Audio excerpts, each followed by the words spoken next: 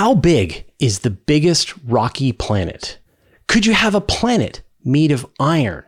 Why is the moon floating away while Mars's moon is falling down? All this and more in this week's question show.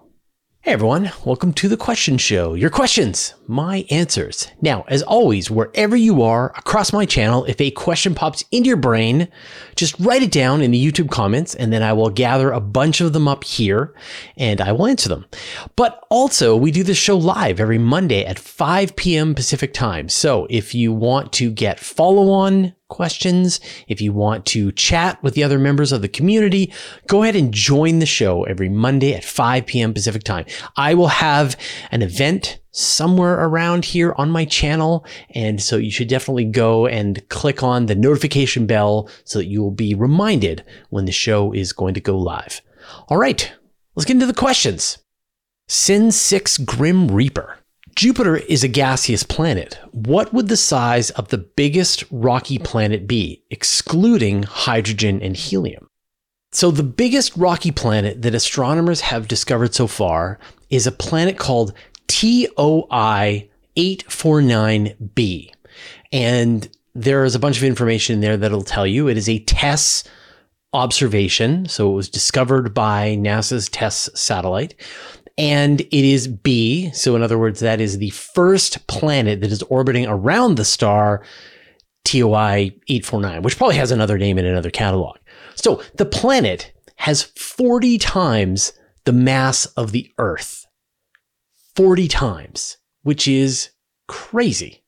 But the planet is 3 times the size of the Earth. And it is a rocky planet, like based on the density measurements that astronomers were able to make, has about 3 times the size of the Earth. And I'm sure you're wondering, like, what would it be like to be a creature that lives on the surface of a world with 40 times the mass of the Earth? And the surface gravity of the planet is about 3.3 times the surface gravity of Earth. And so if you were standing on the surface of this planet with 40 times the mass of the Earth, you would still be experiencing 3.3 times the force of gravity. Like, that would be hard for you to walk around, but not impossible. Like, you could probably crawl around. It would be tricky. How do you get a world with 40 times the mass of the Earth? And so the theory is that this was once a gas giant and it had its outer gaseous layers stripped away by its star. It orbits very close to its star, and all that remains is the rocky core. And it might very well be that many of the larger, more massive rocky planets that we find out there have gone through this same process. Now, I'm sure you've noticed the Star Wars planet code that's popped up above my shoulder, and this is a way for you to vote for the questions that you think are the best in this episode. And the winner, again, by a landslide, was from Jason. What is the theoretical size of a planet? And I guess that was the first one we answered. And so this is great. Actually, as I said, I got a million questions about the sizes of planets. So don't be surprised if we spend a lot of time talking about that in this episode. And then I guess this will be like our new Lagrange point. So anyway, congratulations to Jason. Congratulations to me for the answer. We made a great team. So remember, watch the whole episode. You'll see the planet names. In the end, post the planet name for the one that you thought was the best in the comments down below. We'll add them up and we will celebrate the winner next week. All right, let's move on with the questions. Baby Maker. How big could an iron planet get before collapsing into a black hole, given that it wouldn't have active fusion to push out? I would guess that it would be less massive than an equivalent star.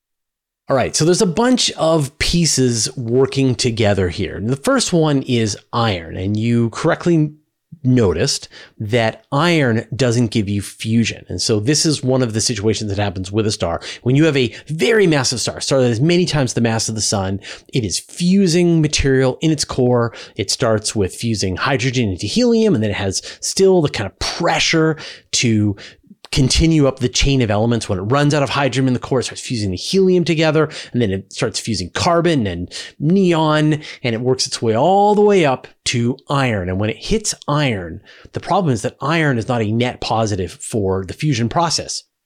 It takes about as much energy to fuse iron as it releases. And so all of this radiation pressure that was keeping the star in this big spherical shape goes away almost instantaneously.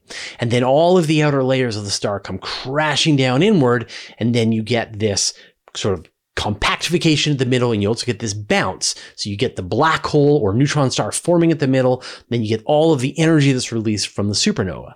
And so you are taking just the raw iron, the finished product of what would be in the middle of a star that was many times the mass of the sun, and you're wondering what would happen. And so if you started out and just started piling iron up, then it would be no problem. But the mutual gravity of all of that iron would be pulling it down together, closer and closer, getting more and more dense as you kept at it. And if you were about, a little below the mass of the sun, you would end up with a white dwarf that is the mass of a ball of iron, right? A white dwarf, an iron white dwarf.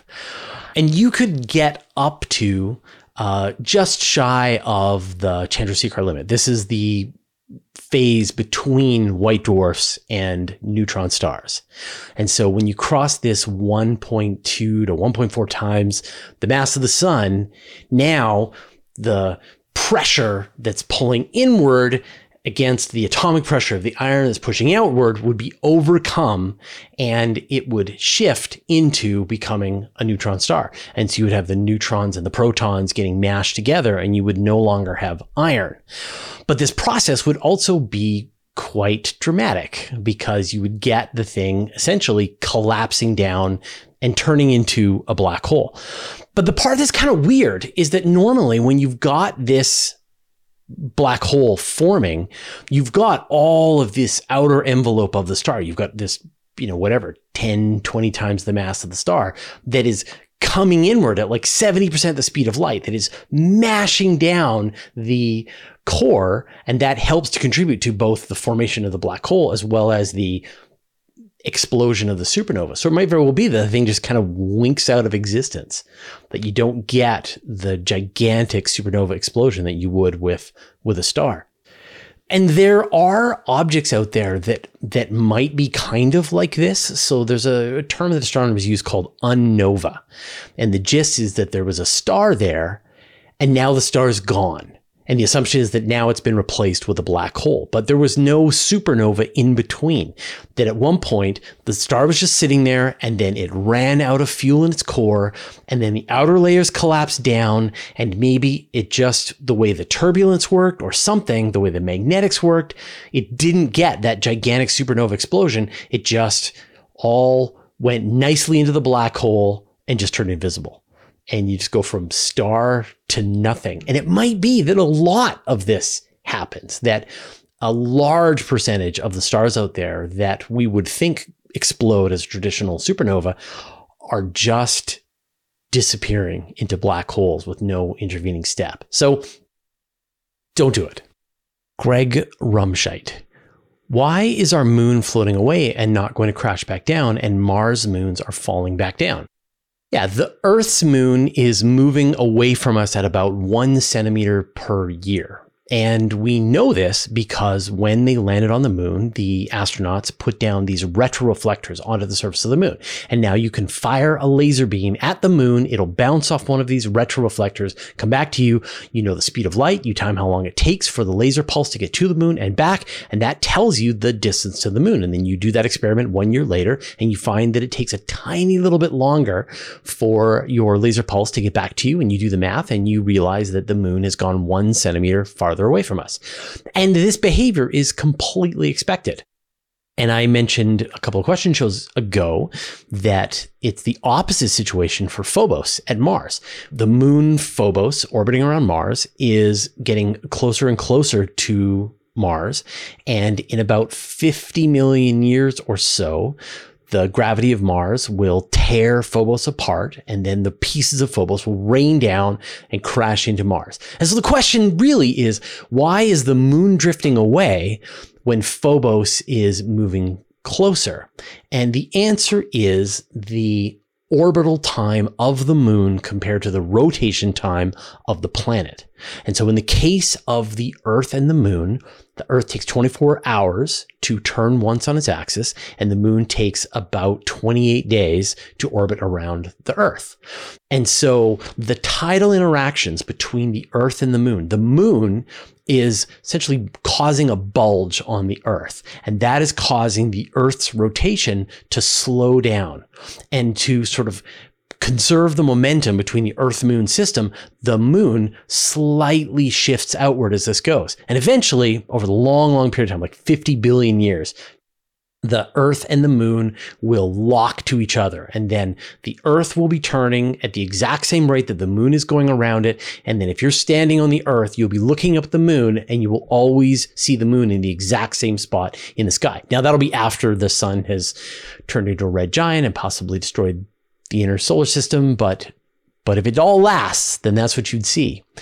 But with Mars, you've got the opposite situation. So Mars takes about 24 hours, like 24 and a half hours to turn once on its axis, but Phobos takes less than 8 hours to orbit around Mars. And so the opposite situation is happening. The tidal interactions between Phobos are causing Mars to spin up. It's kind of like it's like Phobos has grabbed a handle on Mars and is spinning it faster and faster. And to maintain momentum in the system, the height of Phobos' orbit is coming down, and eventually it will crash. And so whenever you see this situation, if you see a moon orbiting around a planet and the moon is slower than the planet rotation speed, then you know that the moon is going to drift away. And if the moon orbits more quickly than the rotation rate of the planet, then the moon is going to crash eventually. And you'll see this time and time again. And eventually, all things want to lock to each other, like, say, Pluto and Charon, where you've got these two objects, both are tidally locked to each other. Joan Furva. If you're in a spinning spacecraft that simulates gravity and you jump, do you stay floating? No. If you're in a spinning satellite that is mimicking some level of artificial gravity and you are already experiencing an outward force from your rotation around the center of mass from this space station, then you have this outward force that is going to continue on. You jump up and you will jump up for a little bit, and then you will continue back outward, and it'll feel just like jumping, although it'll feel a little different from jumping because of the Coriolis effect. And so when you think about sort of the rotation rate, so you've got the space station is turning, and you're on the outside and you're experiencing, say, 1 gravity for your feet. But if the space station is small enough, then you're going to experience maybe like, say, 90% gravity at your head, which is already going to feel super weird, right? You're going to be experiencing less gravity at your head than you do at your feet. And in some cases, it may make some people sick. And then you jump. And so now your feet are experiencing 90% gravity. And so you will, assuming you can jump your own height, which not many people can, but anyway, then you will kind of drift over a little bit. And so even though if you try to jump exactly straight up and down, you won't land where you took off, but you still will jump up and then come back down and still be on the outside of the space station. But if you were able to somehow like climb a ladder right to the very middle of the station, and then you were able to like push off, then you would be floating in the middle of the station, and you would have the whole station rotating around you. But as you started to drift closer and closer to one of the edges, then you've got this moving mass of air that is turning with the space station, because you're in a sealed space station.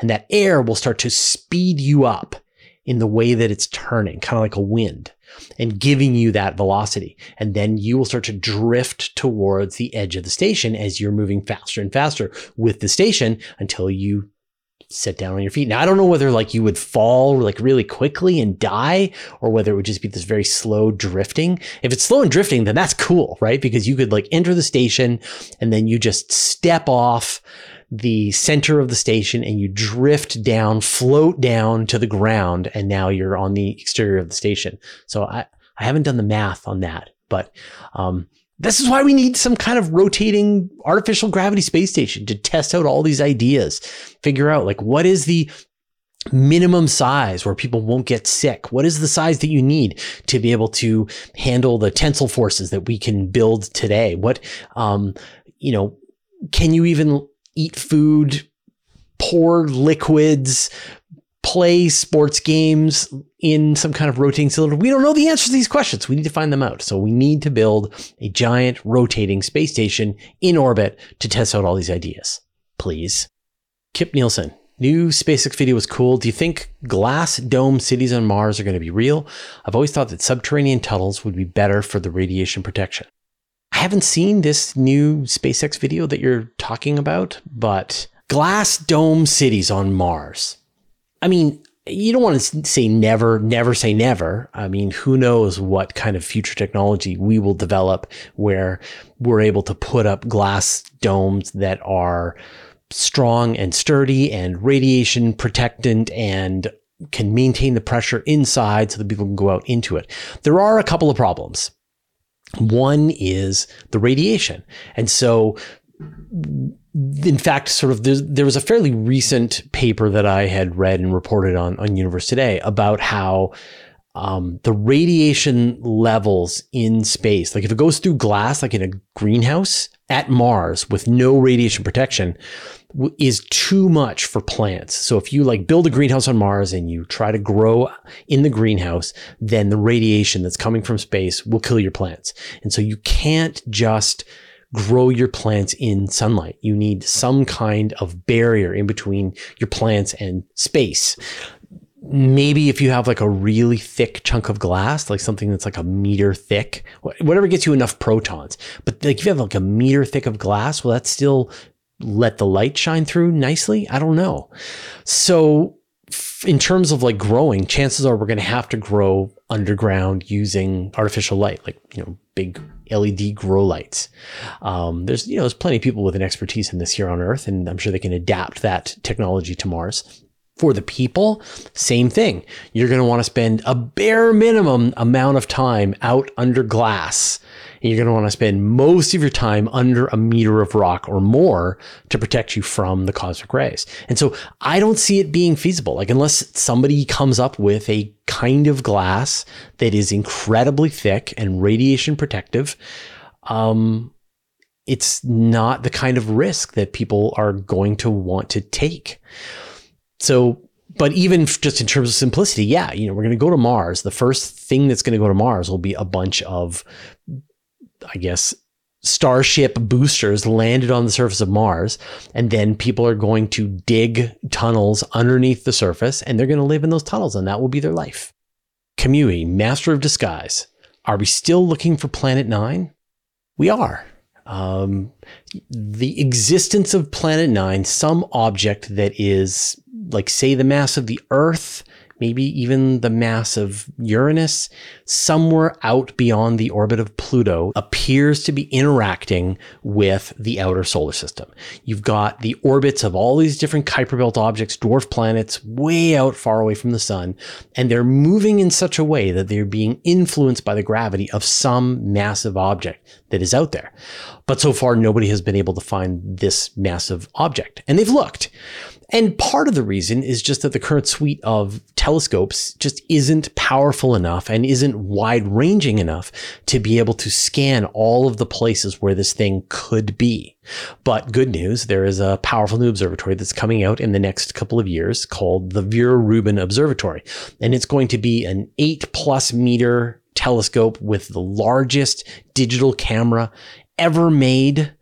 And it will be scanning the entire night sky from the southern hemisphere every couple of nights. And it will find tons of asteroids and comets and supernova. And it'll probably be the telescope that will find Planet 9. So when Vera Rubin comes online and they do a comprehensive search of the night sky in all of the places where Planet 9 could be, and it doesn't find anything, at that point, I think the astronomers are going to need to go back and double check the math, make sure that they are really sure that this thing is out there, because whatever it is, it's going to have to be really small or possibly non-existent. And there are other alternative explanations for how you can get these strange gravitational perturbations to all these objects in the outer solar system. So, Vera Rubin is the machine that will find it. And if it doesn't find it, then there's a pretty good chance that it's not there. Shravan Rao. As we keep finding more and more dark matter galaxies, would the phrase there are more galaxies in the universe than there are stars be true? Well, I think the phrase that you're probably saying is that there are more galaxies in the universe than there are stars in the Milky Way. So the estimate is there between 100 and 400 billion stars in the Milky Way. And it's estimated that there are about 2 trillion galaxies in the observable universe. And so based on that math, there are more galaxies in the universe than there are stars in the Milky Way. But as you're saying, astronomers are finding more and more of these dark matter galaxies. But that just means there's going to be more galaxies. If we find those additional galaxies that have no stars, but just have a lot of dark matter in them, then there are going to be 2 trillion galaxies. And there's going to be many more, maybe another trillion, that have large amounts of dark matter in them. So no, I think there will always be more galaxies in the observable universe than there are stars in the Milky Way. If you like my answers to your questions, as well as the other things that we do at Universe Today, consider joining our Patreon club. This allows us to keep the minimum ads for everybody. Like, as you can see, there are no ads during the video. And as a patron, you'll get an ad-free experience on universetoday.com for life, even if you unsubscribe. You'll get ad-free videos, early access to interviews, as well as other perks that are exclusive to our Patreon community. Thanks to everyone who has already subscribed, and welcome to the recent newcomers: Scott Evers, Jimmy Jong, Richard Alton, Chris Ediger, Ishay Oz, John D. Sostrom, Jesper Peterson, George Service, and John Gannon. Join the club at patreon.com/universetoday. Jamie Amendolagine. I'm a longtime lurker and Canadian expat living in California. Do you recommend returning to British Columbia, maybe Vancouver Island, to retire? So for those of you who are watching who don't know, I live on the beautiful island called Vancouver Island on the west coast of Canada in the province of British Columbia. I live about halfway up Vancouver Island in this town called Courtenay. And I actually grew up on an even smaller island, which is just off the coast of Vancouver Island, called Hornby Island. And if you do a search for Hornby Island, people call it the Hawaii of the Gulf Islands because it has this amazing, giant, powdery, sandy beach that you can go, but it's not warm. I mean, I guess it's warm in the summer when the warm water comes over the sand and heats up. Then it's nice. And it's beautiful here. Like, Vancouver Island, Canada is just gorgeous. For half the year. For half the year, it is rain and cold and pretty miserable. And then around this time of the year, like in early April, everything turns around and the sun comes out and the temperature warms up and the trees get their leaves back and the flowers come out and all the way through. And then the rain goes away. And for the next couple of months, it doesn't rain very often. In fact, we have droughts in the summer. It gets so hot and dry. And it's gorgeous. I love it. I've been in a lot of places in the world and I'm always kind of going like, would I want to live here compared to living in Canada? And I say no. There's some things very specific places, like, wow, this place has nicer weather than that I'm familiar with. Boy, it sure would be cool to be able to jump in the ocean anytime I wanted, as opposed to only half of the year, and other things. But yeah, you should definitely come back. In fact, like, when you meet people who are Canadians, many of them have come from other parts of Canada, from Eastern Canada, and it's a one-way trip. Like people from Toronto in Eastern Canada, they come out to the West and they don't go back because it's so rare here. I always say that I live in the Florida of Canada, but it's not it's not as warm as Florida, but still, yeah, it's a great place. Lots of trees. People are nice. Kind of expensive, although not too bad if you live in a more rural area. And that's where I met Chad here in this city. It's where I met some of the other writers for Universe Today. But yeah, come on back. Marinescu Lucien, do we have a future mission to explore Europa? Yeah, there's 2 missions going to Europa. One is NASA's Europa Clipper mission, which is going to be launching, I think, in 2027. And it's going to fly out to the Jupiter system. And then it's going to be these big, long orbits around Europa. And one of the cool things about the Europa Clipper is it's equipped with a ground penetrating radar system. So it'll be able to analyze the ice under the surface of Europa, searching for cracks and fissures and under ice lakes. It probably won't see the European space whales, but who knows? So it's a pretty exciting mission, and that's going to really set the groundwork for future missions that will then go. Maybe there'll be a lander to Europa, and eventually there will be a mission that's going to try to melt down through the ice and try and reach the under ice ocean down beneath and really meet the European space whales. And then, of course, the European Space Agency has a mission called JUICE, the Jupiter Icy Moons Explorer. And it's going to be flying past 3 of Jupiter's moons. So it's going to fly past Ganymede, it's going to fly past Europa, and it's going to fly past Callisto.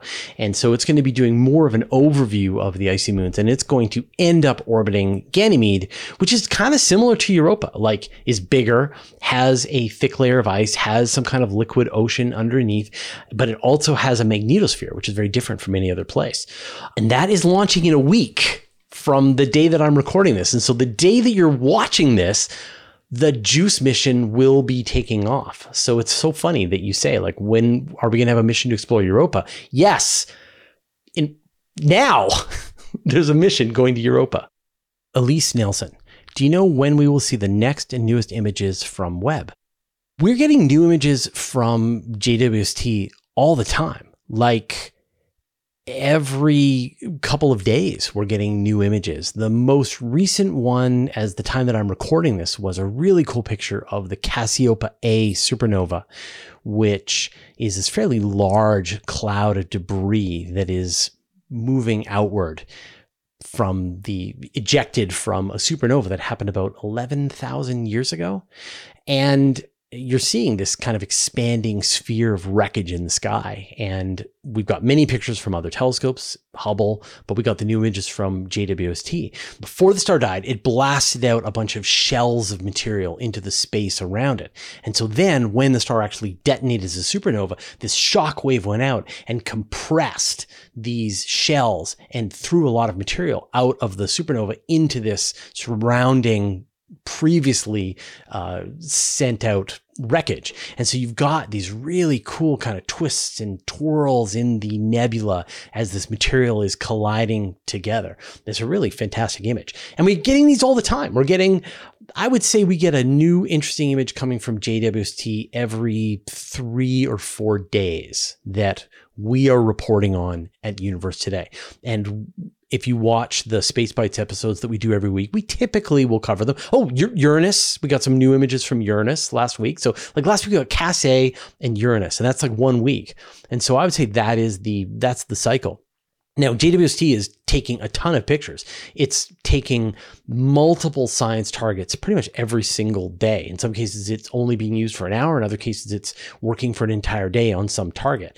And right now, most of these targets are being sent directly to the astronomers who requested the time on JWST. They're reviewing the images, the data that they acquired, and they will be able to write their science papers. But a lot of other stuff is just released publicly immediately as it's done. And there's a great community of amateur image processors, people like Judy Schmidt and others who watch as these data sources are filled with new images from JWST, and then they bring them into Photoshop and try to pull out the interesting image out of the astronomical data. So all the time, there's new pictures coming out. So, all I can say is, like, I highly recommend that you subscribe to this channel, because I will tell you every single time there's a cool new picture that comes out of JWST. Mage Matthews, where are we on the asteroid mining race? Who do you think will win? If there were to team up together, do you think the plausible process to make it happen would be? Where we are on the asteroid mining race is that anyone who starts an asteroid mining company goes out of business. That's where we are. There is no race. There is only going out of business. And that's because there's just no infrastructure. There's no viable way to get out to an asteroid, to survey, to find out what's there, to extract the resources that you require, and to bring them back to Earth or anything in any way or form that we can then use. There's nothing. And probably for the next couple of decades, it's going to be the same thing. we will see things start to change when there is some kind of space infrastructure, whether it is like a base on the moon where astronauts are harvesting local resources, or whether there is some kind of refueling in space or some kind of like 3D manufacturing or something that is using materials in space. So like there's a bunch of them. Like I could list off 5 or 6 companies that have gone out of business in the last decade because they tried to start a space mining business. And if you want to start a space mining business, that is a good way for you to lose all your money. But there will come a day when we have the infrastructure, when we are regularly going to space, when we are needing those kinds of resources in space, and the space mining companies will have their renaissance, and this time the industry will stick around. Jason D. Will the Kessler syndrome eventually lead to a coherent ring around the Earth, or will the satellites fall out of orbit before this can happen?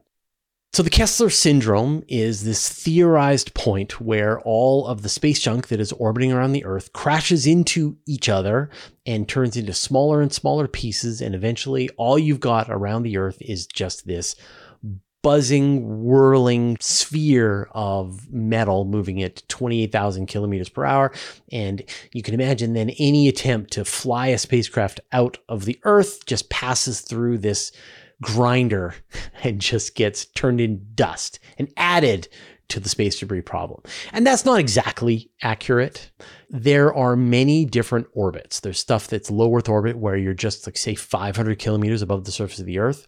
There's orbits where you're like 1,000 kilometers above the surface of the Earth. And then you've got orbits where you are more than that, 2,000, as well as you're in geostationary orbit where you're like 35,000 kilometers away from the Earth.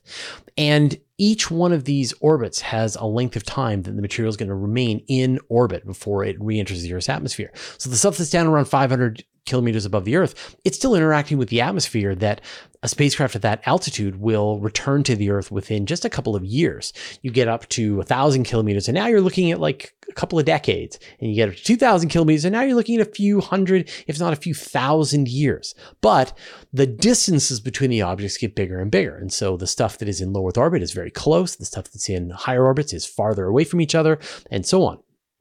And so you could imagine material sort of crashing into other material at a low orbit, but then that material is going to re-enter the Earth's atmosphere and really clean itself out. And so there's no way to maintain a debris sphere in low Earth orbit. It's the higher orbits where it's a bit of a problem. But then because of the increased space in between the objects, you're probably never going to get to this point where space is impassable. It's just that it's going to be a friction, that you're going to lose spacecraft from time to time because there's more and more space debris in that region. And you might get to a point where the risks to your spacecraft are so great that you're not willing to put a spacecraft into a 1,000 kilometer orbit or a 2,000 kilometer orbit, that you're just not willing to pay the insurance costs when there's a 1 in 10 chance every year that your spacecraft is going to be destroyed by space debris. But we'll still be able to get out. We'll still be able to launch on our rocket, be able to fly through the region in just a few minutes and get out into deep space again. So really the risk is an increased ongoing expense for operating spacecraft within those orbital spheres. And so it will never turn into a coherent ring because the satellites are all in different orbits. Some are on polar orbits, some are in equatorial orbits, and they could collide with each other. And then the debris is going to go in different areas. And so you're going to have this debris in more of a cloud. But there will be some regions that are denser and have more debris. And so we may get to a point where if you want to have the safest exit from planet Earth, you take a flight trajectory that carries you, say, above the most dangerous parts of the Kessler cloud to get out into deep space. But like, let's hope we don't reach that point. Just clean up after yourselves, everybody. Mr. Monocle, it's a known fact that these galaxies are all moving away from each other at an accelerating speed. I was wondering how big, how small does this phenomenon go? So the phenomenon you're talking about is dark energy, this idea that the expansion of the universe, or I guess the distances that are growing in between galaxy clusters, is accelerating. And you're exactly right. If you have two galaxy clusters that are far apart and they're already, say, 1 billion light years apart, and they are drifting away from each other with the leftover momentum from the Big Bang, they're also accelerating away from each other thanks to this repulsive dark energy force that is entering the universe and sort of pushing objects away from each other.